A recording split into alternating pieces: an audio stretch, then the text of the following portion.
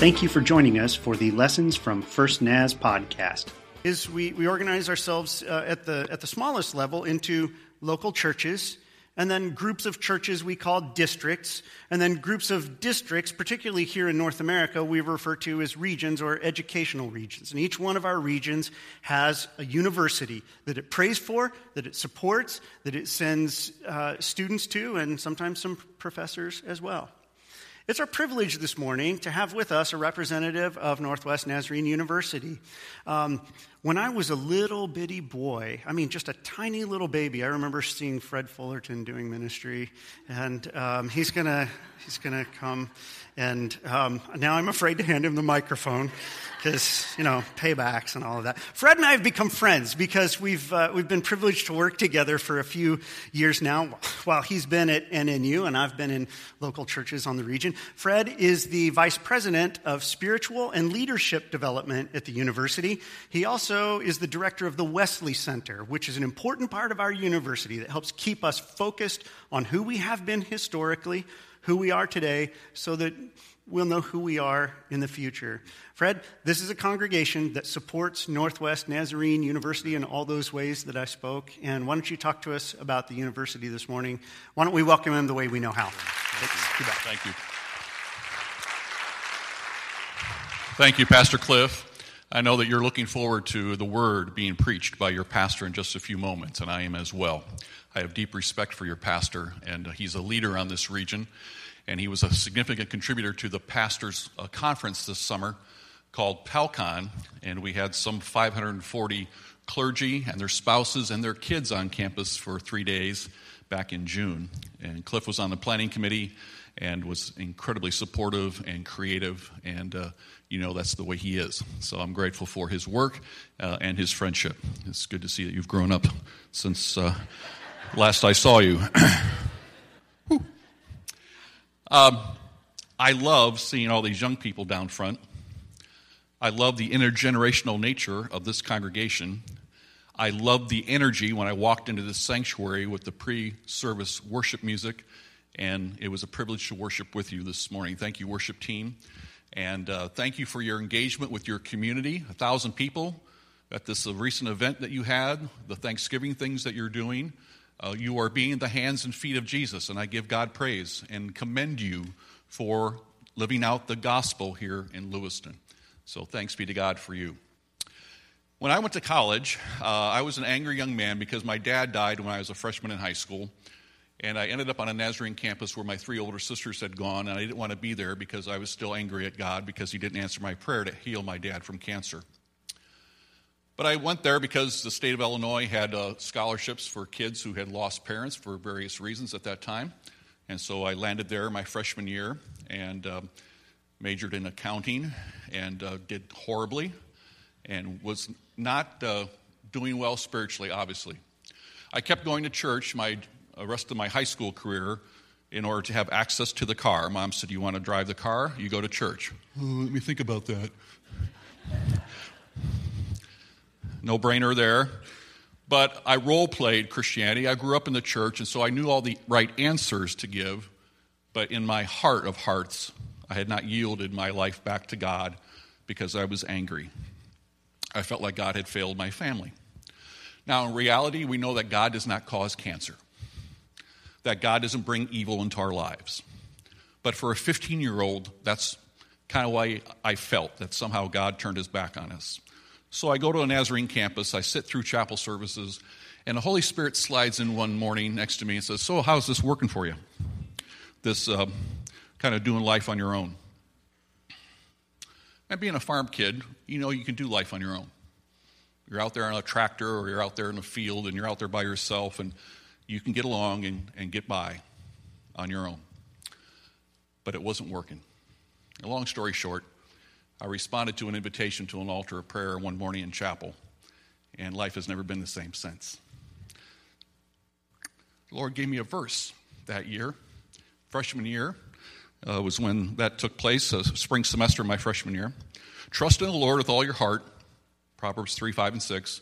"Lean not on your own understanding, and in all your ways acknowledge him, and he will mess up your life."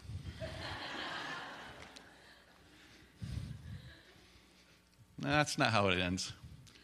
He will make your paths straight, or he will guide you. And God has done that in my journey for these many years, and I give God praise. And so, young people, I'm looking at you. A long time ago, I sat where you sat. I heard older people come up and talk about the college university, and I went, oh, please. And so maybe you're doing that now, maybe not, but let me say this. Somebody said a long time ago to a bunch of kids, I was a part of a group, the dream that God has for your life is so much bigger than a dream you have for yours. Give God a chance to unfold that dream for you. So 40-some years later, I'm saying the same thing to you. Because that person was right. God's dream for you is so much bigger than what you may have in your brain right now. So give God a chance. Whether you land at NNU or not is not the issue. The issue is whether you allow God to unfold that dream in your heart and life. Thank you, congregation, for your prayers, your support. Greetings from President Joel Pearsall, who was inaugurated about a month ago as our 13th president. He'll be up at the district gathering along with myself for pastors the next 2 days at Ross Point Camp for a very special time of equipping and resourcing. And I just want you to know that God is moving on our campus. Good things are happening. Your prayers are being answered. There's a wonderful spiritual tone on campus. This is my 8th year in this assignment now, and this is the most blessed and Holy Spirit-driven semester I've been a part of. And I can't figure that out other than God answers prayer and God is at work, okay? So let's turn our hearts to preparation for the proclamation of the word from your pastor. Thank you, Pastor, for this opportunity, and God bless you. Thanks, Juanita. Thanks.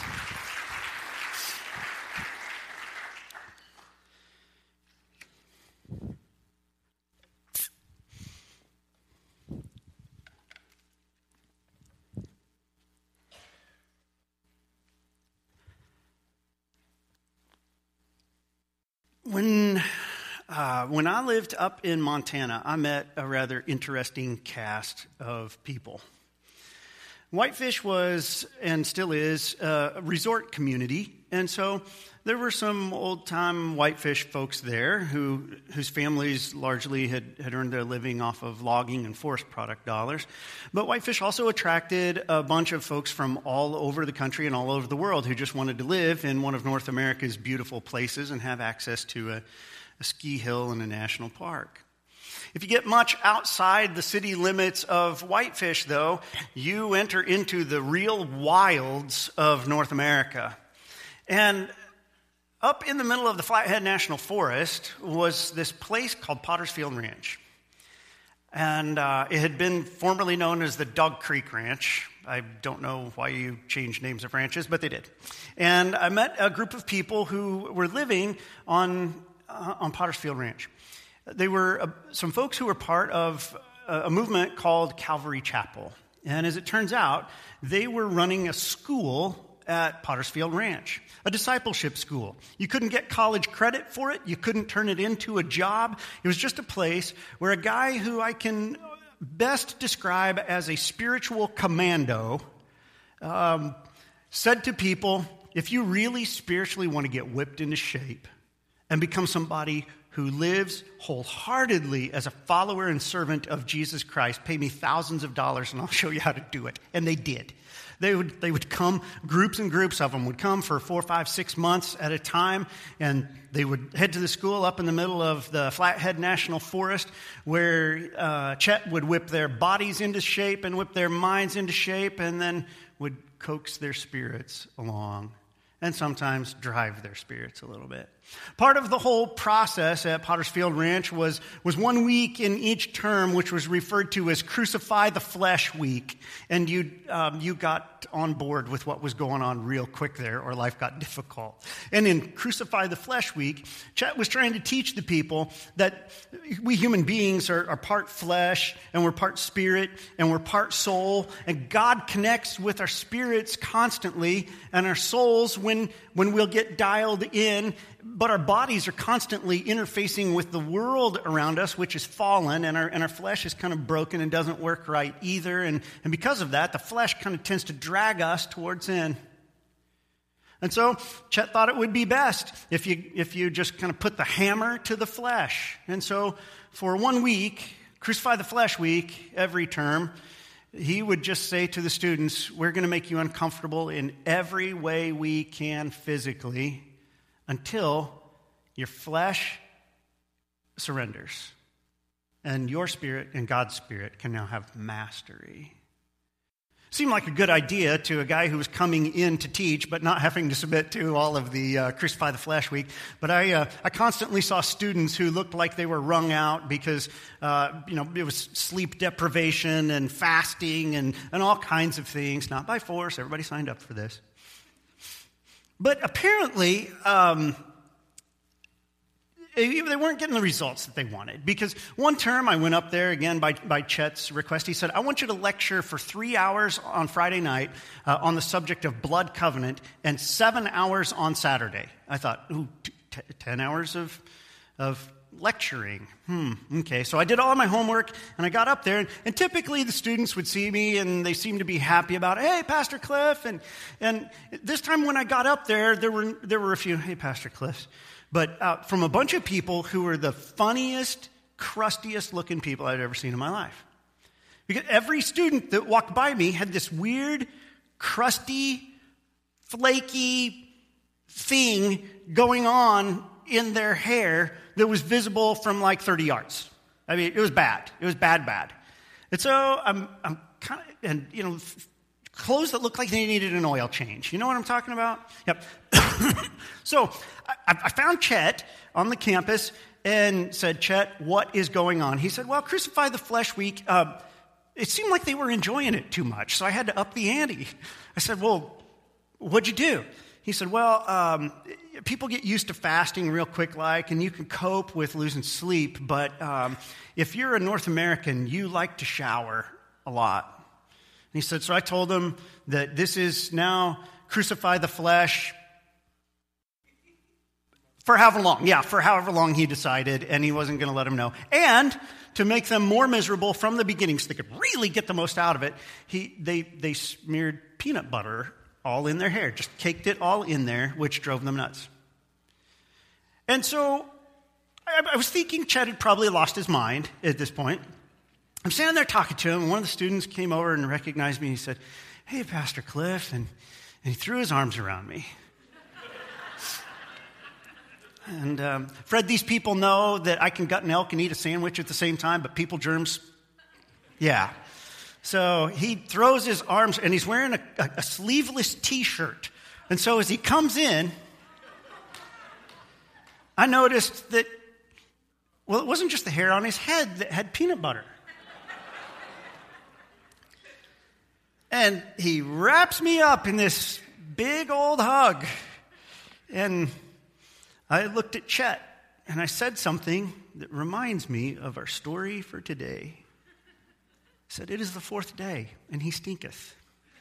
It was bad. It smelled like somebody's making peanut butter cheese around there, if you know what I mean. Yeah. That was pretty effective, Fred. Did you hear that? Yeah. The moral of this story is don't go to Potter's Field Ranch. Okay? We're trying to get a fresh look at Jesus, right? I mean, if you are just checking out God, church, Jesus, spirituality, religion, all of that stuff, then probably any church that you go to that's going to preach about Jesus, you'll get some sort of fresh idea about him.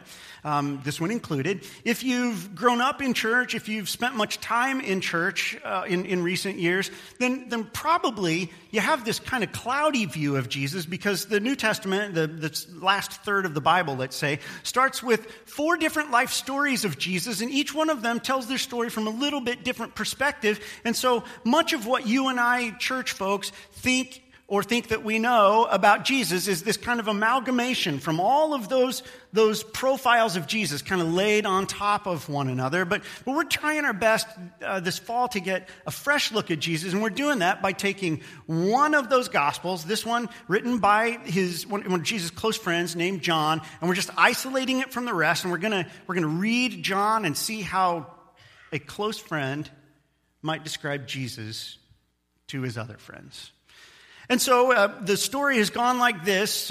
John, for some reason, didn't think that we needed to know about Christmas, so he lops off that part of Jesus' life story, and he just thrusts him onto the stage about the time that he turns 30 years old, and there's this strange spiritual revival happening in the southern part of Jesus' nation.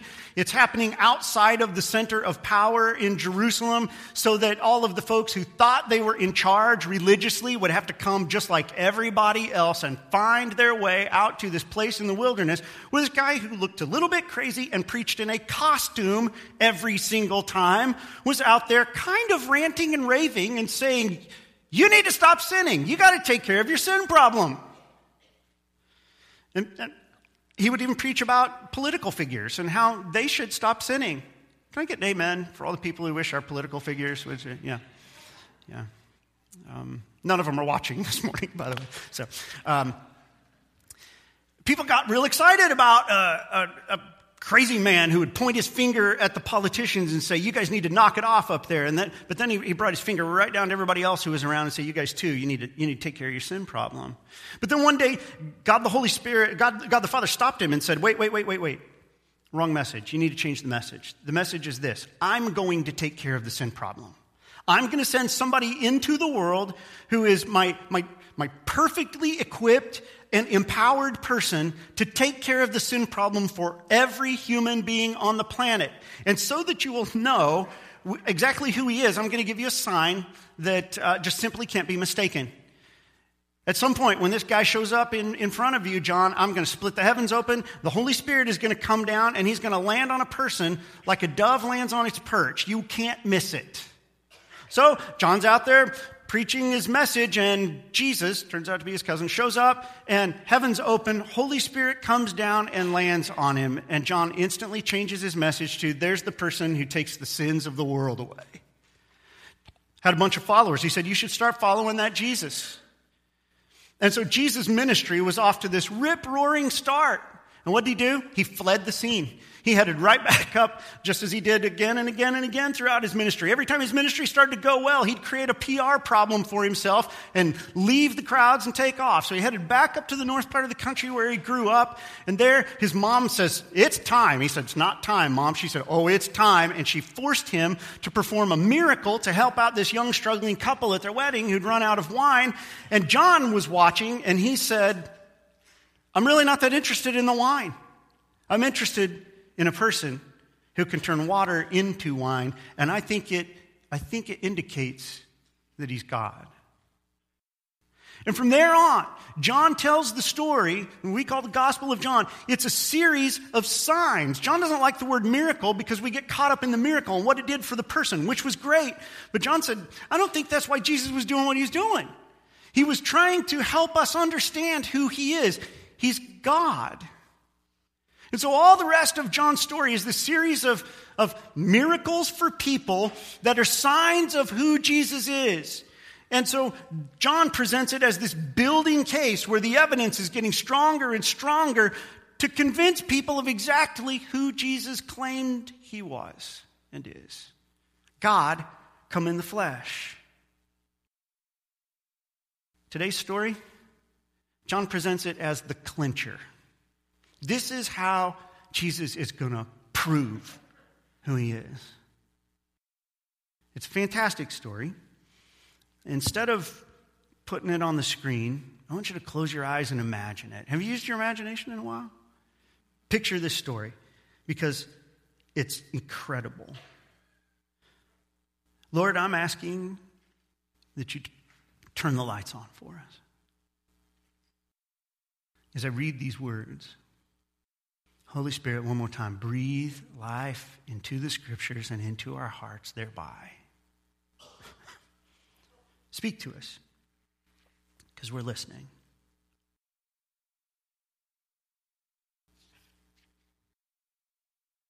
Jesus has just gotten in an argument. People saying, I'm not sure that you really are who you claim to be. And Jesus kind of got in their faces enough that they decided they would lay hands on him. Once again, they tried to arrest him, but he got away and left them. He went beyond the Jordan River near the place where John was first baptizing and stayed there a while. And many followed him. John didn't perform miraculous signs, they remarked to one another. But everything he said about this man has come true. And many who were there believed in Jesus. A man named Lazarus was sick. He lived in Bethany with his sisters Mary and Martha. This is the Mary who later poured the expensive perfume on the Lord's feet and wiped them with her hair. Her brother Lazarus was sick, so the two sisters sent a message to Jesus telling him, "Lord, your dear friend is very sick."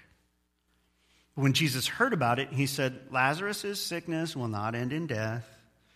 No, it happened for the glory of God, so that the Son of God will receive glory from this." So although Jesus loved Martha, Mary, and Lazarus, he stayed where he was for the next 2 days. Finally, he said to his disciples, "Let's go back to Judea." But his disciples objected. "Rabbi," they said, "only a few days ago the people in Judah were trying to stone you. Are you going there again?" Jesus replied, "There's 12 hours of daylight every day. During the day, people can walk safely. They can see because they have the light of this world. But at night, there's danger of stumbling because they have no light." Then he said, "Our friend Lazarus has fallen asleep, but now I'll go and wake him up." The disciples said, "Lord, if he's sleeping, he'll soon get better." They thought Jesus meant Lazarus was simply sleeping, but Jesus meant Lazarus had died. So he told them plainly, "Lazarus is dead. And for your sakes, I'm glad I wasn't there. For now you will really believe. Come, let's go see him." Thomas, nicknamed the twin, said to his fellow disciples, "Let's go too and die with Jesus." When Jesus arrived at Bethany, he was told that Lazarus had already been in his grave for 4 days. Bethany was only a few miles down the road from Jerusalem, and many of the people had come to console Martha and Mary in their loss. When Martha got word that Jesus was coming, she went to meet him, but Mary stayed in the house. Martha said to Jesus, "Lord, if you'd been here, my brother would not have died. But even now I know that God will give you whatever you ask." Jesus told her, "Your brother will rise again." "Yes," Martha said, "he'll rise when everyone else rises at the last day." Jesus told her, "I am the resurrection and the life. Anyone who believes in me will live even after dying. Everyone who lives in me and believes in me will never, ever really die." "Do you believe this, Martha?" "Yes, Lord," she told him.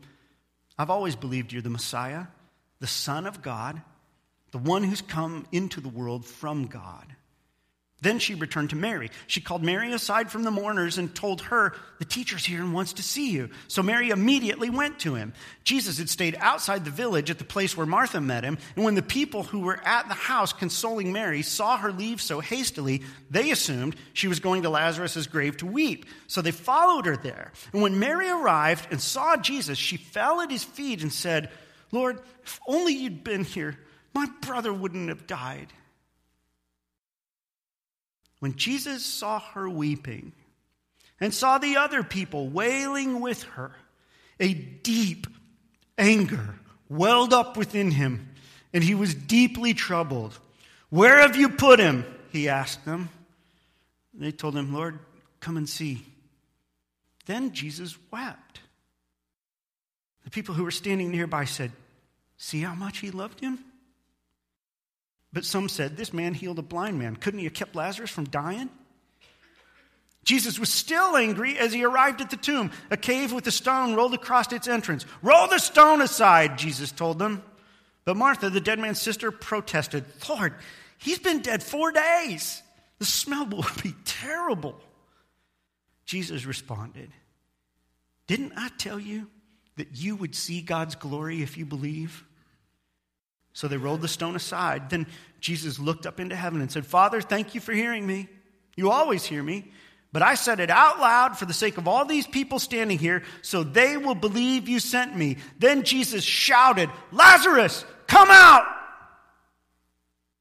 And the dead man came out, his hands and feet bound in grave clothes, his face wrapped in a headcloth. Jesus told them, "Unwrap him and let him go." Many of the people who were there with Mary believed in Jesus when they saw this happen. But some went to the Pharisees and told them what Jesus had done. Then the leading priests and Pharisees called the high council together. "What are we going to do?" they asked each other. "This man certainly performs many miraculous signs. If we allow him to go on like this, soon everyone will believe in him." This is the word of the Lord. As John has been building his case, he's been highlighting miracles that Jesus worked that were of increasingly extraordinary nature, from the kind of things that folks might think initially were kind of magic tricks, to the kind of things that you just can't fake because they were done openly and in front of large crowds and in the kind of setting in which you'd have been busted if you were trying to fake it. It went from working in the kitchen where nobody could see to putting on a kitchen kind of miracle in front of 15 to 20,000 people. 15 to 20,000 miracles. 15 to 20,000 people who had nothing and then their bellies were full and had leftovers to send back.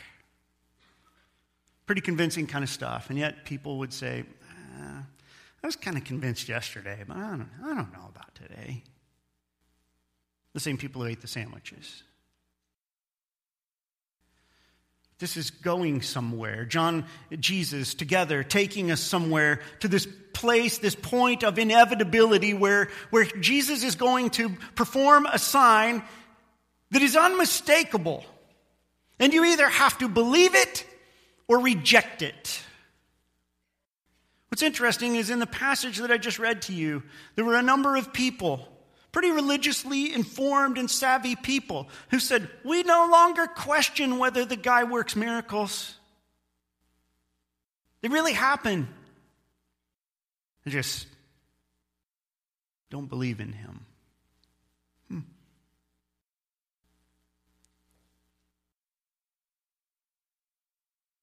As I read the story a lot of times, I realized that I always look at the wrong thing in here.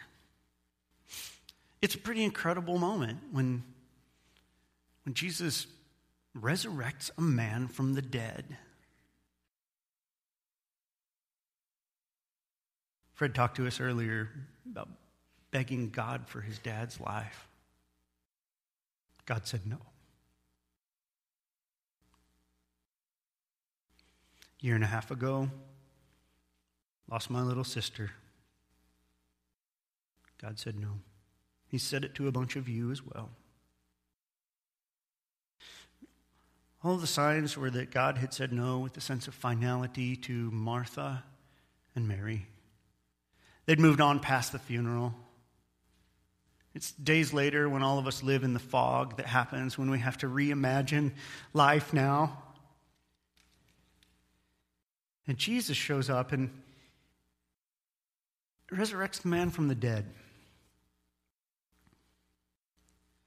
And it says many people believed when they saw that. Yeah, And that's what I usually focus on is this proof that Jesus is God. Because only God could bring people back from the dead. And I think that's at least one of the points John's trying to make in this story. If you have questions about how a man can make fish sandwiches for 15,000, let's just take all the logistics aside and say resurrect one person from the dead and it should prove it to anybody who sees it or reads a credible report of it. But I think that I have often stopped there and said, good, I have this proof that makes me feel better about my belief in Jesus that I've had since I was a little boy. And as I read this week, I saw something that I think God definitely wanted me to see this time and that maybe I've just missed before. Is that Jesus was angry and acted in anger. He shows up. The very first thing that happens, Martha, the take charge person in the house, we know from reading other stories of her, comes charging not just out of the house, all the way out of town, finds Jesus before he gets there and says, listen, I know you could have done something, and you didn't. You could have, and you didn't.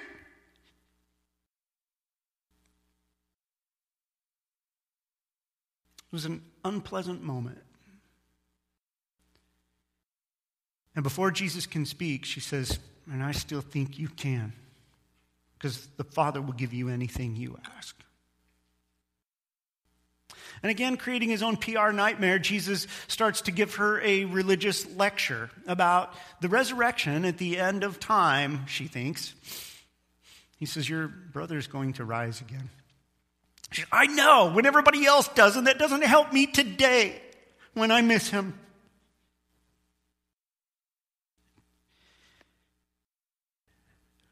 Jesus, probably a bit, brought up short, tries to reassure her. She turns. She goes and gets her sister, who people wonder if maybe she had fallen in love with Jesus by the way she went on and on and on about him. And she comes charging out of the house and out of the city too, and she finds Jesus, but instead of the anger, she just collapses in tears and says, why didn't you come? Why didn't you do something?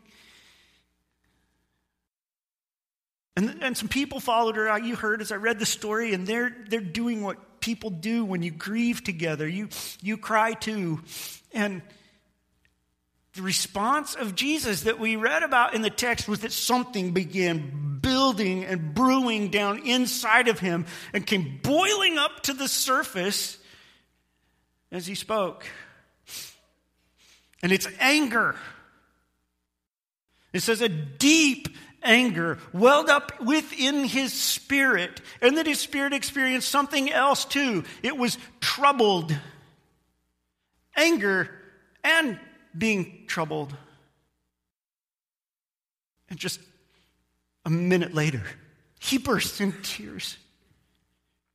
How about the hands of the people who in moments of acute grief have gone from anger to sobbing in a second? Yeah, me too. Me too.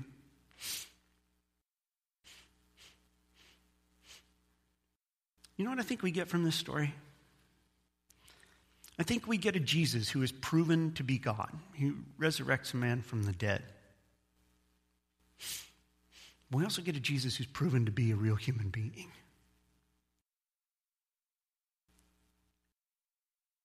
Because he's angry, and he's troubled, and he's sad. Elsewhere in the New Testament, the picture is painted, not painted for us, it's kind of doctrinally explained that Jesus is fully God and he's fully man. But it's in this picture, it's in this story where we get to see both God and man wrapped up in Jesus. I don't know how he does the God stuff. That part still remains a mystery to me and is supposed to. But the questions that many times push me and challenge me are the what and the why of Jesus' humanity. Why and how did he do the things that he did? And in this story, it says there was something that lit the fuse in the old boy that day, and the anger came welling up, and at the same time there was something shaky and not right about his soul, and the next moment collapses into tears. I wonder what it was. I think I know what it was. It says when Jesus saw Mary weeping and laying at his feet, and the people, the other mourners, wailing, that he got angry. Why? Was he saying, well, guys, it's 4 days after the funeral. I mean, suck it up. It's time to, get back to life? No.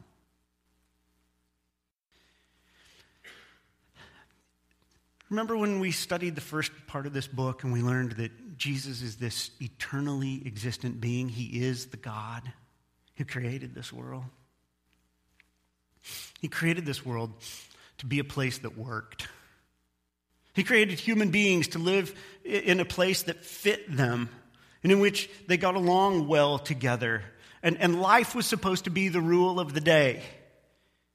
When humans rebelled against God, it forever altered not just our relationship with one another and our relationship with God, but it altered the way this world works so that now death became this inescapable reality that will work its way into the lives of every single one of us. Time and time again, we will lose people, and one day, whoever's left will mourn for us.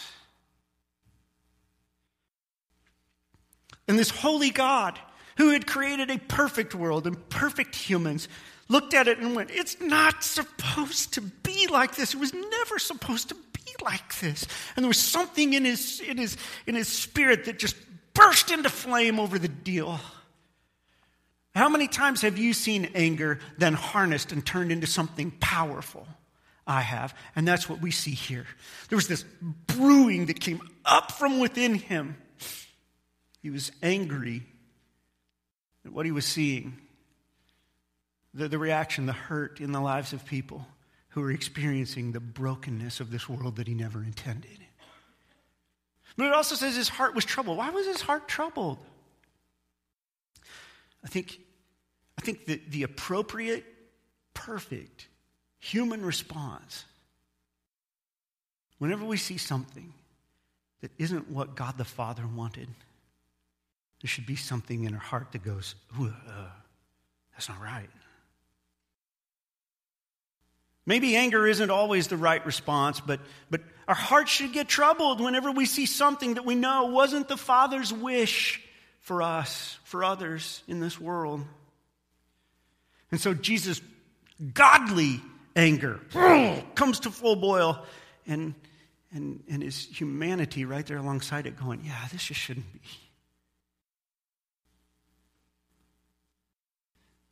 And the next moment he burst into tears. Because he was so sad that his friend had died, and he was so sad that his two other friends had to live through it. And so sad that this other community of people gathered around them had also suffered a loss of faith, and for a while a loss of hope, and were probably somewhere trapped inside their own anger and their own troubled hearts. And on the heels of all that humanity, Jesus brings the full power of his godhood to bear on the situation. He says, Lazarus, come out of the tomb. And he did. Jesus' response to all of the brokenness, to all of this troubledness, to all of the sorrow, was to act compassionately to the people around him. Hey, Christ followers. You're probably taught when you're this big, it's wrong to get angry. It's not. Choose wisely what you get angry over. But there's a right hour for anger.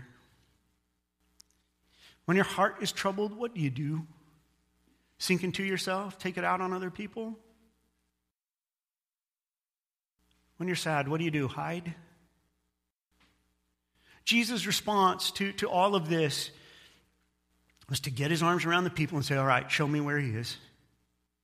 To bark some orders to expedite the situation, but then to respond in a compassionate way by entering into the community. Instead of Jesus running off by himself so nobody'd see him cry, he gets his arms around the other weepers. And together they went and he did something compassionate for them. When you find your humanity deeply torn and disturbed, you are going to find a tendency to run and hide. Followers of Jesus understand that we have a holy example before us. In the moments of the greatest trouble in our lives and the trouble in the lives of the people around us, our response is to enter into the community and to act compassionately. Hey, listen, I want to ask you to please remember this sermon, this one, and this point of this sermon, because there's probably going to be some flare-ups this week, huh?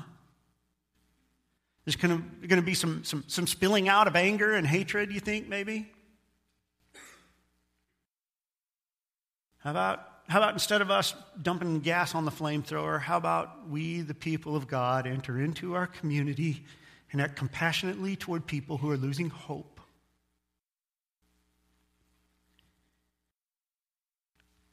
But I think there's one last lesson in here. 2 points. Is that as Jesus did what he did, he did it to invite us to become like him. At the level of our hearts and our character. Jesus gives us an example of what human beings can do when they are fueled motivated, driven, carried along, empowered by God's Holy Spirit. See, Jesus is the perfect example of God and humanity doing life together. And what Jesus does in this miracle and in the others is to invite us to become like him. Maybe not miracle workers, but people partnered with God to live within the mess and act compassionately toward the people around us. He invites us to become like him, a man full of God.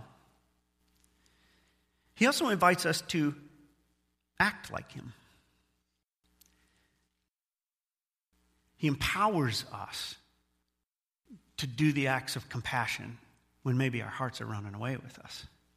He empowers us, gives us the help. We're going to learn about it in weeks to come. Pastor Bill and Pastor Blake are going to preach the last 2 sermons in this series. One of them is going to tell you about a promise that Jesus makes that makes all of the example of Jesus a possibility for you and me. Maybe you'll remember that a couple of weeks ago, we learned about Jesus' worst sermon ever. The one where he ran off his gigantic following. Remember what he said to him that day? Unless you eat my body and drink my blood, you don't have what it takes to go with me. It's the weirdest kind of empowerment. It's the weirdest kind of food. Here, flesh and blood, mine. Really, Jesus, we liked the fish sandwiches. We'd prefer the fish sandwiches. He said, no more fish sandwiches. He said, I want to empower you by coming to be inside of you. I'm stealing the thunder from Bill or Blake, okay? Holy Spirit, come. The invitation today as we serve Holy Communion is twofold. Would you like to become like Jesus? A man or a woman so full of God that sometimes we can't tell whether you're God or man? That's one invitation.